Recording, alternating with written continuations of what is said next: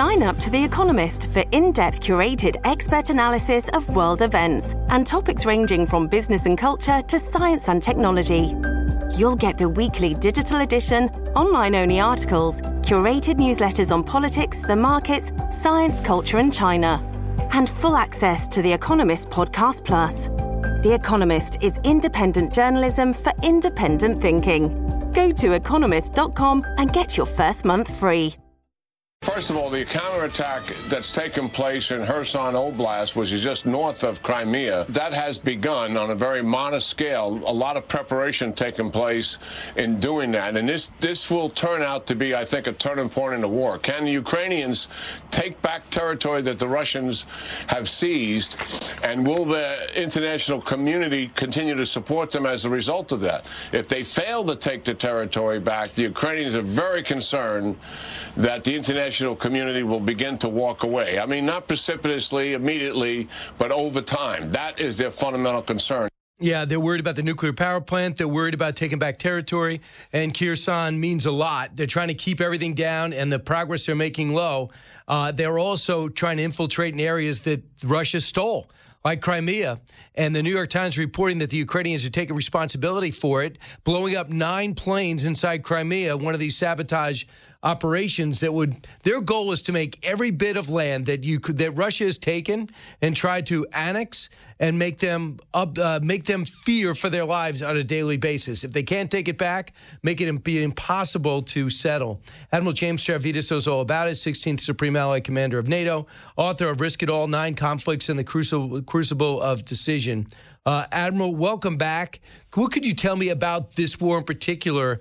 Because I think something's changed since we spoke 2 weeks ago, and I'm not seeing much land grab, many miles of land grabbed by the Russians.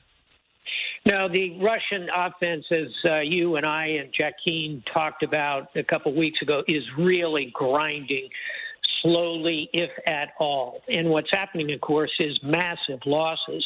U.S. intelligence now estimating 70,000 Russians either killed or wounded off the battlefield. That's roughly half the combat strength Putin started with. 25% of all the equipment he went in with destroyed, probably a bit more.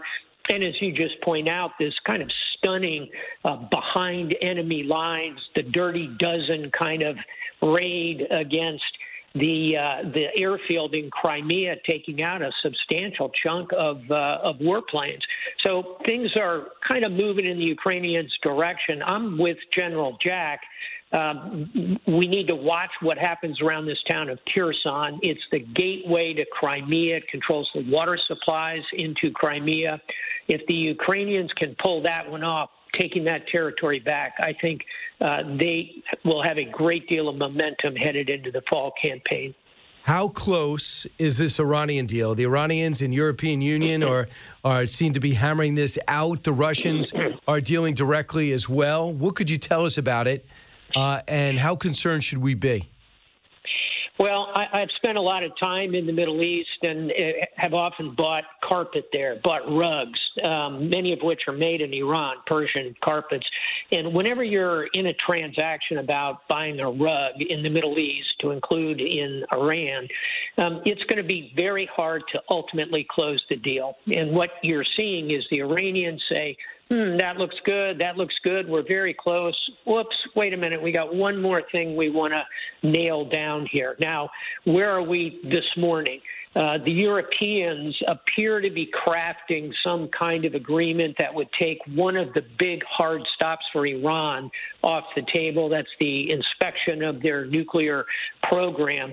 And if they do that, if the Europeans are successful with the Iranians, then I think you have probably a 2 in 3 chance of this deal coming through, which is way up from where I thought it would be 6 months ago. So we caught them cheating. They want to stop the investigation into the cheating, and now we want to agree not to even look into that site. What a joke. I mean, how is this in the best interest of our country? I know it's rhetorical. And that provision where the Russians hold the weaponized uranium and they give it back if we tear up the deal like Trump did. So if the Republican walks in, Marco Rubio becomes president, he goes, yeah, I hate this deal, I'm ripping it up. So the Russians come in with the uranium and give it back to the Iranians. That would be unbelievable. I agree with everything you've said. This deal has more holes in it than a Swiss cheese, and it particularly is distasteful in a period of time when Putin becomes the guarantor, if you will, while he's invading Ukraine, and by the way, is being hosted repeatedly in Tehran by his new best friends, the Iranians. Doesn't look like a good landing to me. This episode is brought to you by Shopify. Whether you're selling a little or a lot, Shopify helps you do your thing, however you cha-ching. From the launch your online shop stage, all the way to the we just hit 1 million orders stage. No matter what stage you're in, Shopify's there to help you grow. Sign up for a $1 per month trial period at shopify.com/special offer, all lowercase. That's shopify.com/special offer. So we did everybody's watching Taiwan and the speaker's visit, and how Taiwan was really surrounded in a series of war games or military exercises that gave us an idea of how the Chinese might invade Taiwan. What is your takeaway from that? And what could you tell us about these D.C. war games that have the U.S. and China fighting over Taiwan? Yeah, 3 big takeaways from the Chinese reaction to the Pelosi visit. Number one, they've given us a pretty clear look at their war plan, and this is what U.S. intelligence has postulated all along. It'll be a blockade, long-range ballistic missiles. The only thing we didn't see them exercise was the energization of a 5th column that undoubtedly is built into Taiwanese society, special forces, targeted assassinations, explosions all over the island. So we got a good look at the war plan. Number 2, we see that U.S. Is going to have a very challenging time pushing this back, and we'll come to that in 1 second with the war games. And number 3, little noticed, but the Taiwanese response, their military exercises, which have gone on over the last couple of days, kind of in response, show a very capable, very motivated force. Bottom line, we need to do more to ensure the Taiwanese are ready to fight in a way that the Ukrainians were not, and we had to flow weapons in very late in the game. Let's do that earlier. As to the war games, simply, Brian, they show how tough a fight this will be. I think many Americans think the U.S. Navy would just roll over the Chinese Navy. That's not how this is going to come out. There'll be huge losses on both sides. The outcome, I would still, as an admiral, I'd still rather have the American hand of cards to play in this than the Chinese one, but it's going to be hard fought with a lot of casualties. 18 of the 22 rounds of the game played at this point. Chinese missiles sink a large part of the U.S. and Japanese surface fleet and destroy hundreds of aircraft on the ground. However, Allied air and naval counterattacks hammer the exposed Chinese amphibious and surface fleet. The reason for the U.S. losses is that the United States cannot conduct a systematic campaign to take down Chinese defenses before moving in close. The United States must send forces to attack the Chinese fleet. To get a sense of the scale of the losses in our last game iteration, the United States lost over 900 fighter attack aircraft in a 4-week conflict. That's about half the Navy and Air Force inventory. But they do believe that Taiwan could repel an invasion, correct? Correct. And if you think about it, Taiwan is a tough nut to crack. It's an island. It has an 80-mile moat right in front of it. And of course, the vast Pacific Ocean on the other side. And the island, if you've never been there, I have, is very mountainous. It's covered with forests. The Taiwanese have plans how to fall back if they need to. Even if the Chinese could get a toehold, it would be a very tough fight on the island itself.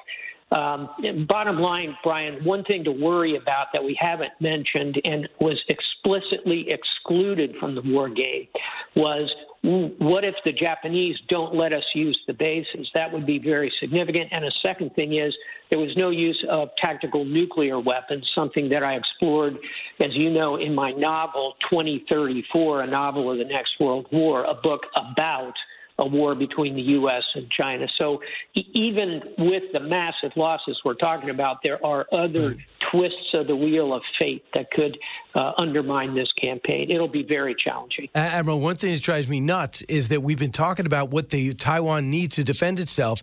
I have not heard any consummation of any of these requests for defensive weapons that would repel China. I mean, we hear that we know exactly what they want. We know exactly what we can give them, but we're not doing it. What is the holdup?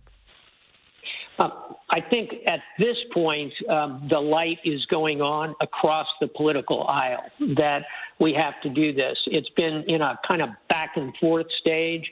But I think, Brian, this is something that there's agreement from Pelosi on one side to Mitch McConnell on the other side. And frankly, the war in Ukraine ought to tell us if we put the weapon systems in there, we can deter China and avoid a war. So I think you're going to see motion on this pretty significant in the fall.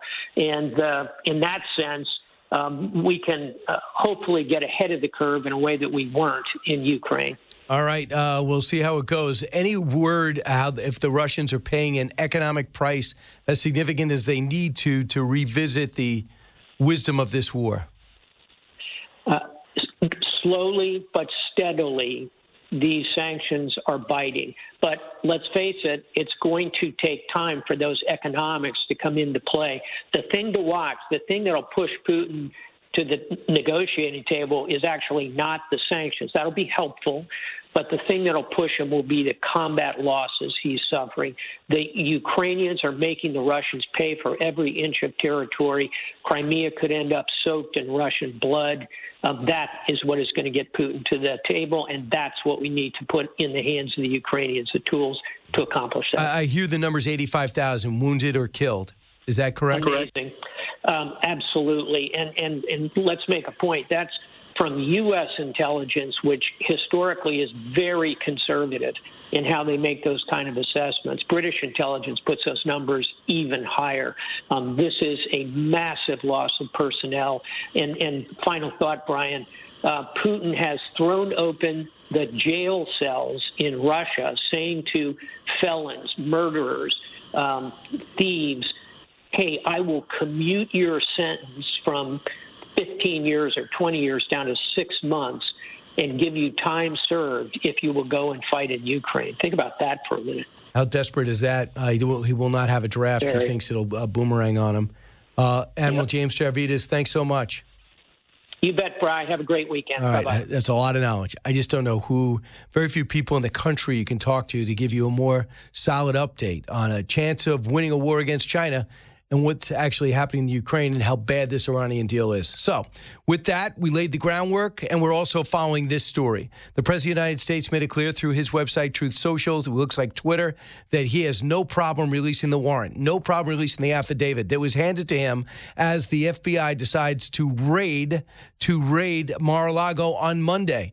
What they took, what they were looking for, and why the Trump camp is convinced that the Attorney General is way over his skis. There is a report that he had nuclear plans and details on nuclear weapons in his possession. I have not seen that confirmed. Where was that in June? If you knew about June 22nd, why did you wait till August? This is the Brian Kilmeade Show. Expanding your knowledge base. It's the Brian Kilmeade Show. From the Fox News Podcasts Network. In these ever-changing times, you can rely on Fox News for hourly updates for the very latest news and information on your time. Listen and download now at foxnewspodcast.com or wherever you get your favorite podcasts.